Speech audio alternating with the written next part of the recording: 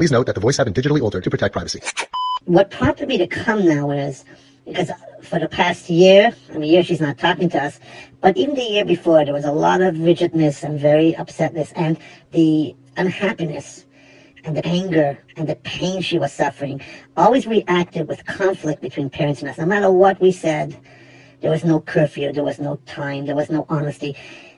My child would lie to me with a straight face. She would just make up anything that happened, excuse themselves, which we know is not a normal excuse, and always would do things that are pretty wild, especially when you know your own child is in this level, suddenly just goes downwards, goes downhill so quickly, and no respect to anything which she was brought up with, not respect even in school, and no curfew, no laws, no restrictions, and basically just doing whatever they want to do.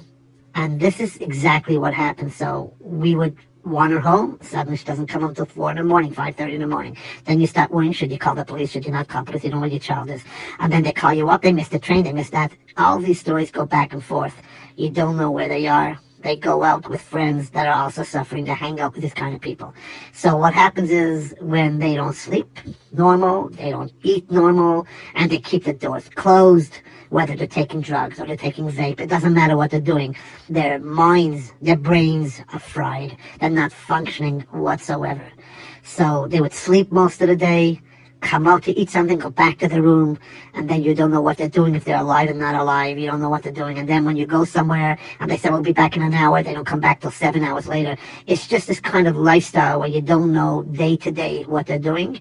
Are they safe? And are they doing dangerous things? Who knows what they're doing? So this is the kind of relationship that we had this past year and a half or 2 years, that when things started to slide and honesty started to disappear, and then you see that your child is doing crazy things and, being in a room all by yourself, removed from society, dysfunctional, not sleeping, not eating properly. So then you're in, you got a big problem. And that's when I began to speak with different people and be me-ites. They were telling me, do this, do that, do this, work out a deal. All these things don't work. Like I mentioned before, when you're in pain, the only thing you can say is, ow. When it stings you, you can't hear. You're busy with the pain. So you soothe your pain with what you want to do, what makes you happy, meaning the victim, what they want to do for themselves, your child, in this case. They'll do what they want to do in the spur of the moment. So yes, these are kind of occasions that we had throughout the past years of lying, dishonest, dysfunctional. It just wasn't a lifestyle. It wasn't a conducive lifestyle for any human being. Befrat a Mädel, a Yiddish Satan Shomer, that's not a conducive life whatsoever. So you try and you go to different people, and this one knows this one knows, and then you'll censor and then you'll try to tag your phone, and then you try to copy. The kids are smarter. They know how to get out of this very quickly. And if they want to do really smart, they get themselves another phone. That's what they do, including my child. We tried one room, she had 3 phones, always a step ahead. They find their way. They're desperate. They're in pain. So if they need to chat with their friends the whole night, they'll get a phone. They'll steal a phone. They'll do anything what they got to do. So these are examples of having not a Shabbos. Forget about Shabbos, not a lifestyle even during the week. A dysfunctional child who when she was home, was always locked up basically in her room. And even when we would go at different places, always disappear. If we went to a bubby, okay, I'm coming back in a few hours, I'm going to see one of my friends. Come back 5:36 in the morning. Who knows what they were doing? So thank God that when we came to you and when you open up, I highly doubted that my daughter's going to do this again. I'm not saying she's over with it. We got a long journey, but it's not going to be like it was the first 2 years. There's honesty here. She feels comfortable telling me. She may tell me, Tati, I need my space. At least I know where they are. They're talking to me. They'll eat normal. They'll sleep normal. They want to come with me in their vacation. So this is a big change that I feel happened just by coming these 2 days.